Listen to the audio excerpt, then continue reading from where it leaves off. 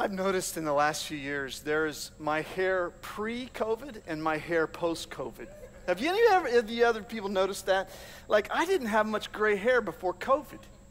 But now every picture I see of myself, whoa, he's getting gray. He's really getting gray.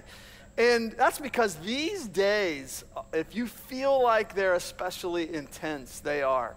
They are. We don't even have people fall asleep in church much anymore. That's how intense these times are. And there are some of you who are exceptions, but you're not the norm.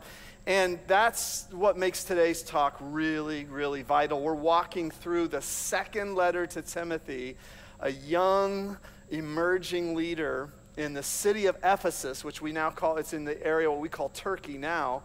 And we're so glad you're here today for part 2. If you missed part 1 last week, we kicked off this walk through 2 Timothy. You can go back and look at that. I understand that we had a little delay coming online today, so we want to welcome all of you who have come online a little bit later today. And those PJs look great. Those look awesome on you. But a couple things. One is Spooky Brook coming up, so give your candy in the name of Jesus, okay? So make sure you do that. Just bring in your candy. There's that big old bucket out there that is a baptismal and it's a bucket of candy. Oh, it's just both. Like, we're around here, we really utilize things for holy purposes, and we want you to do that. And as you'll hear me say today, I mean, it's what we call one event. I'll explain that in a minute, where it's a great opportunity. Just bring a friend that you've been praying for, and it's a pretty low challenge event, but it's an opportunity to get somebody on campus. I also want to say this: we have a $4 million goal to renovate this place and turn it into a place that students are walking through these doors throughout the week all the time. And 2 weeks ago, after Austin preached, we had a $200,000 commitment made. Yep, and that's huge, because I want you to know that we don't take that lightly, but we're only $230,000 away from reaching our goal. So if you say, you know what, the Lord He's been working on me, and I know if I don't ask, you don't know. I mean, many of you think this place just hums along without you. It doesn't.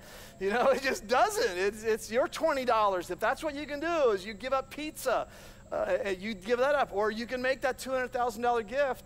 And this gentleman said, you know what, I'm one of those people who could do that $200,000 thing, and I didn't want to shortchange God or my journey, and that's how it works. And I know many of you are in the $20 range. That's fine. We need you, because you'd be surprised how that $20 adds up, and we want you to be a part of that as we just prepare this church for the future of emerging leaders. Real quick on this note, listen to these: men's and women's ministry, marriage mentor program, pastoral counseling, student ministries in Southbrook Kids Players Box, City Lights, volunteer teams in Southbrook Kids Safety, Creative Arts, and our Hero Maker program that provides mentoring. All of those are opportunities for you to say, in light of today's content, I'm going to take the step into those areas, one of those areas. And so if you have a question today, you can go to the information table about any of those as you listen to this content. Because listen to me, I'm speaking to a number of audiences today, but I want to be really direct. To those of you, how many of you, raise your hand, if you've been a follower of Christ for 10 years or more, raise your hand. If you're not mentoring someone, you are missing it. You're missing it. And you need today. You need to listen to this content today. Because this isn't cozy. This is high challenge today. Because of the generation emerging. It needs mentoring in the name of Christ. There is that magnus opus of baby boomer angst / midlife crisis called City Slickers. Anybody ever seen that work of art of baby boomer angst? And Billy Crystal playing Mitch Robbins, he's just in the middle of this midlife crisis, and he stands up in front of his second grade class of his son, and he's supposed to pass on his wisdom, and he says, value this time in your life while you can, kids, because this is the time when you still have choices, and it goes by so fast. I mean, he's just a bubble of energy. And he says, when you're a teenager, you think you can do anything, and you do. Your 20s are a blur. Your 30s, you raise your family, you make a little money, and you think to yourself, what happened to my 20s? And then your 40s come along, and you grow a little pot belly, and you grow a second chin, and the music starts getting too loud, and one of your girlfriends from high school becomes a grandmother. And then in your 50s, you have a minor surgery. You call it a procedure, but it's a surgery. It's a surgery. That's too personal there. Your 60s, you'll have a major surgery. The music's still too loud, but it doesn't matter because you can't hear it anymore anyway. Your 70s, you and your wife retire to Fort Lauderdale. You start having dinner around 2 o'clock in the afternoon, breakfast at 10 in the morning, or lunch at 10 in the morning, breakfast the night before, and you start wandering around the mall looking for the ultimate soft yogurt. That's how you spend your days. And in your 80s, you have a major stroke, and you end up babbling with some Jamaican nurse your wife can't stand, but you call mama. Any questions? And the kids just sit there like, what just happened? What just happened? And I don't want you to sit there today going, what just happened? But I do want you to hear how critical it is that you understand the gospel is only one generation from not being transmitted. And you're that generation. And if you don't listen to this today, if you're not really getting intentional, then there's a whole generation that will miss it. I have a dear friend who's a local high school football coach, and he texted me after last week's service where I said, who's your one? Who's that one person that you're praying for and you're at some point, or maybe you already have, talked to them about a relationship with Christ? And he texted me after the service. He said, my takeaway from this morning is, before I came to church this morning, I was in our staff meeting. We have 13 coaches on our staff, good men. They are in it for the right reasons, helping others. They're compassionate. But of those 13, only 3 of us were going to go to church after our meeting today. That's not good. And your message is spot on. These are good people who lead, who care, and they don't have God in their lives at all. As believers, we have to spread the word. I said, would you mind if I share this text? And he said, sure. And then he continued, but is the ratio of our room an accurate representation of our society? Do only 25% of people have God in their lives?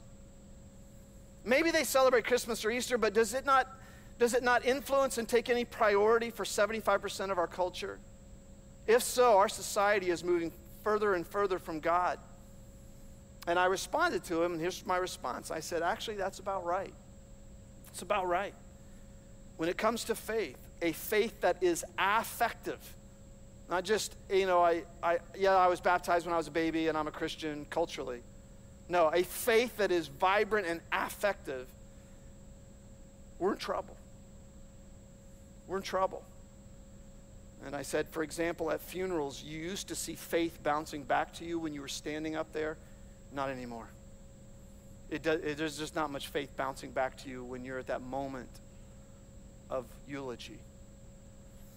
And this is why emerging leaders are critical. Some of you have questioned Players Box. Why? You know why Players Box? It's a leadership development tool. It's not just to help kids not fall down the cliff of emotional despair. It's also to say, listen, we have something, and we want to pass it on to you. Now you go pass it on to someone else. Everybody here who is either a follower of Jesus or aspires to be, you need 3 types of people in your life. Everybody needs a Paul, everybody needs a Barnabas, and everybody needs a Timothy. A Paul is someone who's ahead of you, and you're looking to them and saying, mentor me, help me. A Barnabas, in the words of the scriptures, the son of encouragement. People who are your peers that are alongside of you in the company of Christ. And then those that you're intentionally influencing, because you've sensed that they want what you have. And if that's the case, then you got to have that. Now, what this text that today we're going to look at is about passing this on to a young man named Timothy, as you heard already. So look at these words that Paul says in 2 Timothy chapter 2. And what I'm going to do right now is just shove a big 26-ounce steak down your throat. And then we're going to pull from that a few nutrients that we need to make application of today.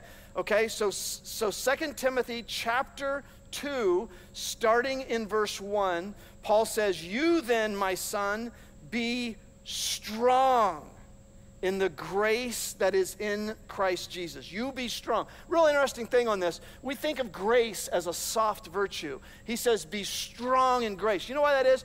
You know why the strongest people in the world are fueled by grace? Grace doesn't waste time on resentment and energy. Grace doesn't waste time on trying to impress people. Grace doesn't waste time going down paths of self-actualization, because it realizes, hey, I've already been approved in Christ by his grace. That's enough. My resume is not going to improve through performance. I'm enough. It's amazing how the most efficient people in the world are fueled by grace. You then, my son, be strong in the grace that is in Christ Jesus. And the things you've heard me say, look at this. There are 3 generations, maybe 4 you could say in this. The things you've heard me say in the presence of many witnesses, entrust to reliable people who will also be qualified to teach others. So right there you have 3 to 4 generations of effect. He says, you've heard me, pass it on to people who seem teachable, who then you make sure that they know they've got to have people that they're passing it on to. And the implication here is, if you've been a follower, I'm just being safe. It really ought to be if you've been a follower of Jesus for a year. But if you've been a follower of Jesus for 10 years and you're not doing that, you're missing it. You're missing it. You become a swamp where the water flows in, but it doesn't go anywhere. And this is the surest way to become a grouchy fart of a Christian, okay? Like a grouchy just, is I know what I believe is the surest way, is missing that. Missing that. And then he says this, join with me, remember he said this last week, in suffering. And he uses 3 images. Like a good soldier of Christ Jesus. No one serving as a soldier gets entangled in civilian affairs, but rather tries to please his commanding officer. And this is the imagery of, if a soldier wants to win a battle, they don't say, oh, I don't have time to do what you're asking me to do, my commanding officer. I'm going shopping this week. Wait a minute. I'm going to a ball game this week. I don't have time to obey you. Any of you ever served in the military? Does that fly? That doesn't fly, does it? That the command of your officer takes precedent over what you want to do. When he or she wants you to do it, it's not a matter of do you jump, it's how high. Then anyone who competes as an athlete does not receive the victor's crown except by competing according to the rules. In the Olympic Games back then, they had training rules. It wasn't just the rules of competition. It was the rules preceding the competition. And if you did not follow those training rules, you were exempted from the competition. You don't follow the training rules. And my son, our grandson, Gunnar, is swimming. He's swimming right now. And so to kind of get him going the other night, Austin said that they watched videos of Michael Phelps. And he said it was so impressive, as Michael Phelps said, there's one thing that separates achieving athletes from others. They do it when they don't feel like it. They do it. They get in the water on a cold February morning in where he trained in Michigan, and they do it when they don't feel like it. They follow the lead of their trainer, their coach, when they don't feel like it. Then he gives it a third image. The hardworking farmer should be the first to receive a share of the crops. So a farmer, you ever known somebody who's a dairy farmer that says, you know what, I just don't feel like milking the cows today. I'm just tired. I stayed up late last night binging on the Game of Thrones, and I just don't feel like getting up and milking the cow. What is it? Anybody ever been around a dairy farmer? It's 4:30 in the morning, baby. It doesn't matter how cold. Doesn't matter. You're up milking the cows. That's the only way you're going to receive the reward of being a farmer. Reflect on what I'm saying. The Lord will give you insight into all this. Like, think this through. And if you need anything else, he says, remember Jesus Christ. 2 things. Risen from the dead. This is our motivation. A descendant of David, which is code for fully human, and the divine risenness reality entered into him. This is my good news, for which I am suffering even to the point of being chained like a criminal, but God's word is not chained. This is so cool. Are any of you in circumstances right now that you don't want to be in? It's amazing how God can use that to pass on the gospel to someone else. It's amazing. Literally, this was happening while Paul was in prison. What was he doing? Writing what we call the prison epistles, and we call them much of the New Testament now. Amazing. Therefore, I endure everything for the sake of the elect. And that doesn't mean those who were picked by God because they're special. It means people who have responded to God drafting them, that they too may obtain the salvation that is in Christ Jesus with eternal glory. And this is really cool because this is the part of a hymn that was sung in the early church. Here's a trustworthy saying: if we died with him, we'll also live with him. And literally people that day were dying. If we endure, we will also reign with him. That's a wonderful promise. If we disown him, he will also disown us. Now remember this. People say, would God ever send someone to eternal separation from him? No. God will give people what they wanted. If you don't want God, he's not going to infringe upon your human volition to say, well, whether you want me or not, you got me forever. No. If we disown him, say, God, I don't want you. Something doesn't magically change when you die. But look at this. If we are faithless, in other words, there's not an intentional, no, God, but we're frail and we fail, he'll remain faithful. Isn't that amazing? He says, so all you got to do is take that step toward God. Even when you can't live it out perfectly, he remains faithful. The grip of grace is like this. It's your grip and God's grip, and when your grip doesn't work, guess what his grip does? It never fails. It never fails. And so look at this, look at this. He says, keep reminded God's people of these things. Warn them before God against quarreling about words. It is of no value and only ruins those who listen.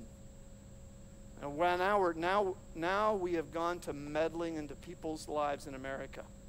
Quarreling about words. Do your best to present yourself to God as one approved. In other words, you don't do that.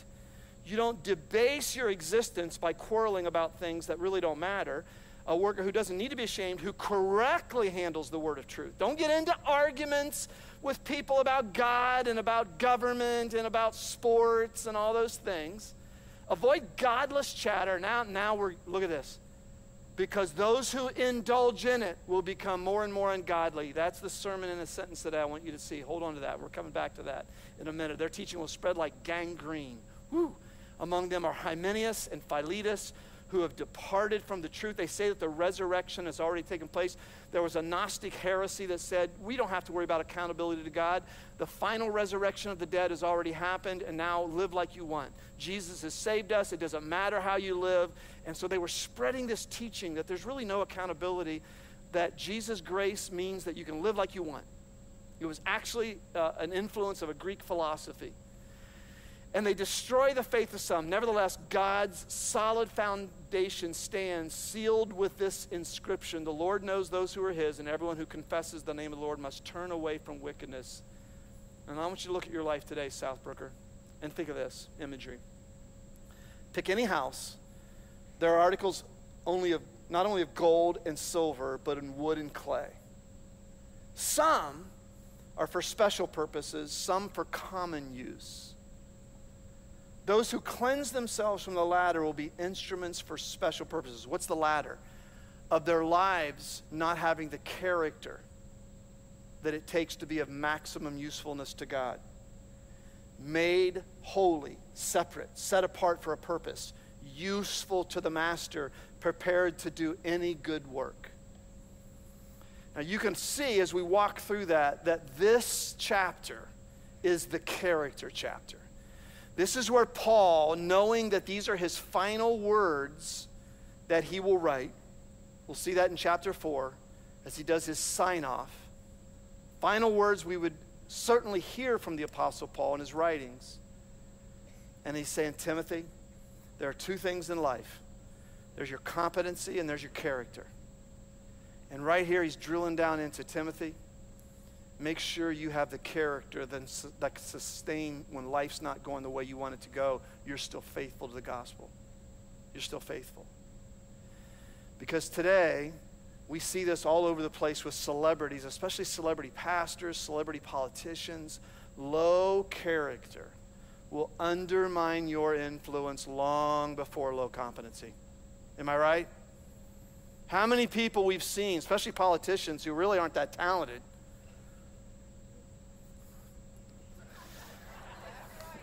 but they're there and they are where they are, and what eventually brings them down is not their low talent. It's just their low character. We see it all the time. We were at Athletes in Action this week with Players Box, and there's an academy team they have there that is trying to bring these kids from all over the world to play basketball and having some character issues. And I said this. I said, guys, listen. I want you to look at this matrix. High competency, high character, low competency. In this quadrant right here, high competency, low character, just write the word J-E-R-K. That's usually the jerk. They're very gifted, but they don't have very strong character, not very deep character. I said in this one, if this is you here at Athletes in Action Players Academy, low competency, low character, just write the word bye-bye. Because you're not going to be around long. You're not really working hard at basketball, and your character isn't developing either. Bye-bye. We'll see you. Because you're not going to be around here very long. But if you're low competency, meaning you're not really getting better at basketball, but your character is deep, you know what I want you to see here is write the word opportunity. You'll be given opportunities. I said, what do you see in that? And one of the boys from Los Angeles raised his hand and said, oh, leash. I'll be given a leash. I said, that's right. You'll be given grace. Because even though maybe you're not that skilled, every coach looks at a player that has character and says, I'm going to give her a chance. I'm going to give him a chance. And then obviously, what you get here is you get the chance to grow in competency and character. This is so important to every one of us who are going to affect the emerging generation. Does my character have the tensile strength to support my increasing competencies? Because as you go through life, you're going through stages where your competencies, your salary, your income, your influence are increasing. But what eventually brings people down is they're like that oak tree in the middle of the town square that looked wonderful, but on the inside it was rotting, and one day a wind blew it over. Not because it didn't look great on the outside, not because it didn't have the leaves and the beauty that people love to hang around the town square, but because on the inside it didn't have the developing character to sustain the height of the tree. Every single one of us have to hear this truth. Does my character have the tensile strength to support my increasing competencies? This is why, look at verse 22. Look at verse 22. The next thing Paul says, Timothy, this is why I want you to flee the evil desires of youth. What is that? In simplicity, it's misappropriated money, misappropriated sex, misappropriated power. The three things that will actualize you in this culture quicker than anything else is financial strength, sexual strength, and influence strength. You just flee that. Don't make that the focus of your life. Run from the misuse of those things. Run. Like Joseph running from Potiphar's house, and he ran so fast he lost his outer cloak. Like, run from that. Don't use porn. Don't use it. Like, run from that. Why? Because it's just rotting the inside of your character. It is. And then pursue giving people and God their right due. That's what righteousness is. Loyalty to the things that are most endearing and ennobling in life. Bringing out the best in other people. Living life in a way that is for the good of others, even when you don't feel like it. And being the person of peace in any situation. And along with all those who call the Lord out of a pure heart, not by yourself, but you're doing this in the context of your Paul, your Barnabas, your Timothy. And see, what he's telling Timothy is no one drifts into deep character. Like, you don't wake up one day and go, gee whiz, I am so mature. How did that happen? How did that happen? I am so deep. I mean, the roots of my healthy tree run so deep. How did that happen? Nobody does that. It is an act of intentional pursuit, deepening character, repeated intentionality. In my small group this week, I asked the question, what, guys, because all of us are 50 or above. I said, what's one thing you would do differently if you had to do it again? What's one thing that you would do again? And one of our guys, Aaron Matson, said, one thing I would do, and he's a marathon runner, and he's a disciplined prayer and reader of Scripture, the 5 S's. And he goes, what I would do again are those little things that I do every day that don't seem significant in and of themselves, but they stack up. Those little boring things every day. Time of solitude every day. Time of Scripture every day. Making sure I intentionally serve every day. Make sure I'm in supportive relationships. Making sure I process significant events. There's little things every day. And they add up. So Paul says, Timothy, that's you. That's you. Work on your character. Now look at this. You picked it up already. Avoid godless chatter, because godless chatter leads to a godless life. Watch your conversation to evaluate your character. This is really powerful, because in this chapter on character, do you know what he talks about the most? How you converse. How you talk. That's right. How you talk reveals and directs your character. There's this passage in James chapter 5 where it really summarizes what Jesus taught. James was the brother of Jesus, so he said a lot of things. He just copied from his brother. He was guilty of plagiarism. And a lot of things he said he took from his brother Jesus. And he says, when we talk about your conversation, when we put bits into the mouths of horses to make them obey us, we can turn the whole animal. Or take ships as an example. Although they're so large, driven by strong winds, they're steered by a very small rudder wherever the pilot wants to go. Likewise, the tongue, like a bit, like a rudder, is a small part of the body. But like a bit and a rudder, relative to the size of the horse and the size of the boat, it is the most powerful instrument in your life. Consider what a great force is set on fire by a small spark. How many of you have ever set on fire a relationship because of something you said? Oh. The tongue also is a fire, a word of evil among the parts of the body. It corrupts the whole body, sets the whole course of one's life on fire, and is itself set on fire by hell. Whoa! You know what he's saying there? He's saying, listen, do not underestimate. He's saying what Paul's telling Timothy here. Don't underestimate the power of your words, to reflect your character and direct your character. How we talk says who we are, and if I tell you what I'm reading, what I'm watching, and how I'm talking, I'm telling you, you can tell where I'm going to be in 5 years. Because why? Especially how we talk, it reflects who we are now, and it directs where we're going. That's why he says, Timothy, don't get pulled into godless chatter. Don't get pulled into talk that is futile and empty and coarse. Don't get drawn into that. And if you want to know the condition of your character, don't listen to yourself when you plan to say what you said. Listen to yourself when you said when you didn't plan on saying it.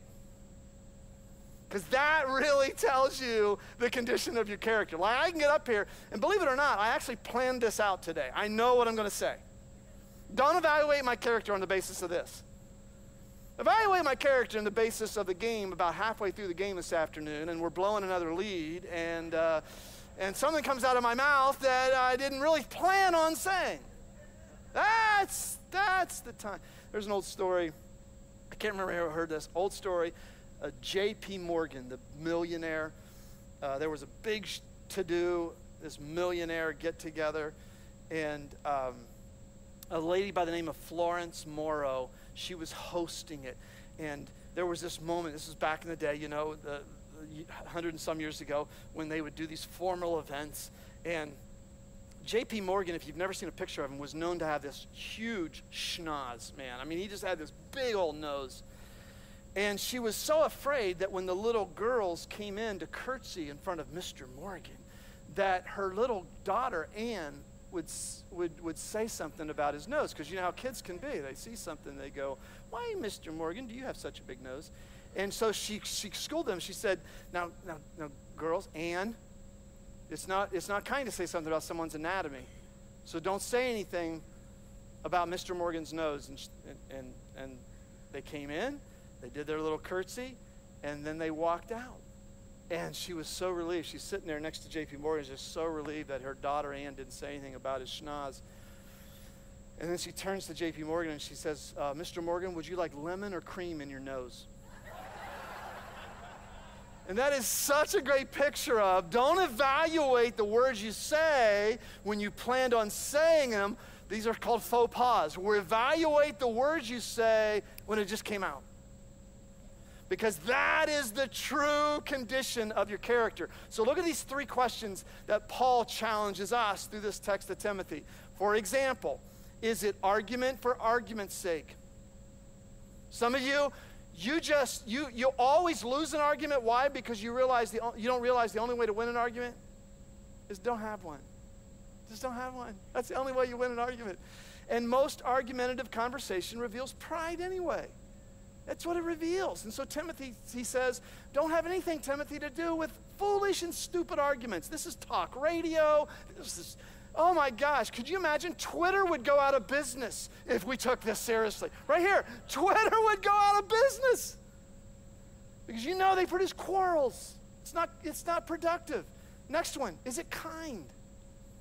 Harsh conversation usually reveals anger beneath the surface. When we were talking this week, the thing that went from a preaching and leadership standpoint, number one thing that I regret is the times I've been harsh. And I got frustrated and my anger came out sideways. And so look what he says. The Lord's servant must not be quarrelsome, but be kind to everyone, able to teach, not resentful. That's why you can't lead an impact without working on your character, because eventually your resentment will come out sideways. Because guess what? People won't behave the way you think they ought to behave. Can you believe people are that way? But they are. And you will resent people for not doing what you think they ought to be doing. Is it truthful? When there is a time, especially with the gospel, to speak the truth in love, is it truthful? Because when you're trying to please everyone, compromising conversation usually reveals an insecurity. I'm a 3 on the Enneagram, and one of the things about 3s that I hate to admit that is so truthful is we know how to go into any environment and be what anybody needs us to be. Any of you 3s identify with that? Like we can work a room, It's an awful thing to admit in front of 1,000 people that you're capable of doing that. But I am. And I've one of the things about my character is I know for years I tried to make people happy. I tried to make people happy. And that reveals an insecurity, is what it reveals. Is it truthful? Speaking the truth in love.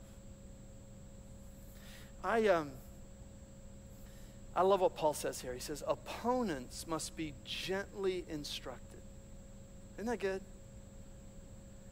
In the hope that God will grant them repentance. Do you change people? Is that what he's saying? You don't change anyone. That God will grant them repentance, leading to a knowledge of the truth, and they'll come to their senses and escape from the trap of the devil who has taken them captive to do his will. He says, Timothy, listen. You're the avenue where people will have conversations about Christ they never would have had if it weren't for you being in that office, you being in that school, you being at that college. But you never grind someone down into surrendering to the gospel. It's usually because you're gentle and truthful, and they begin to see how unique that is in our culture, and they say, hey, I want what you have. And one day the conversation comes up, and you're able to say, well, here's the person who changed my life. His name is Jesus, and I'd love to introduce him to you. And what I love about how he finishes this chapter with that is, gang, these are the stakes right here. I believe, and I think most of you have heard me speak enough to know I'm not a prophet of doom. I'm not a hellfire and brimstone, scare people to heaven, scare the hell out of people. I'm not that. One person got that. Yeah, but listen, we live in a culture that has been taken captive. It's a diseased culture that we live in. It just is. It's just sick. Because I think it's been taken captive. And what's God's plan? You say you've been a Christ follower for a year, 2 years, 5 years, 10 years, and you're not intentionally sharing him with someone? What are you doing? How have you missed this? If all God wanted to do was save you, he'd kill you the day he saved you. That's what he'd do. But he has more for your life than that. It's to be a useful instrument, made holy, set apart for his purposes.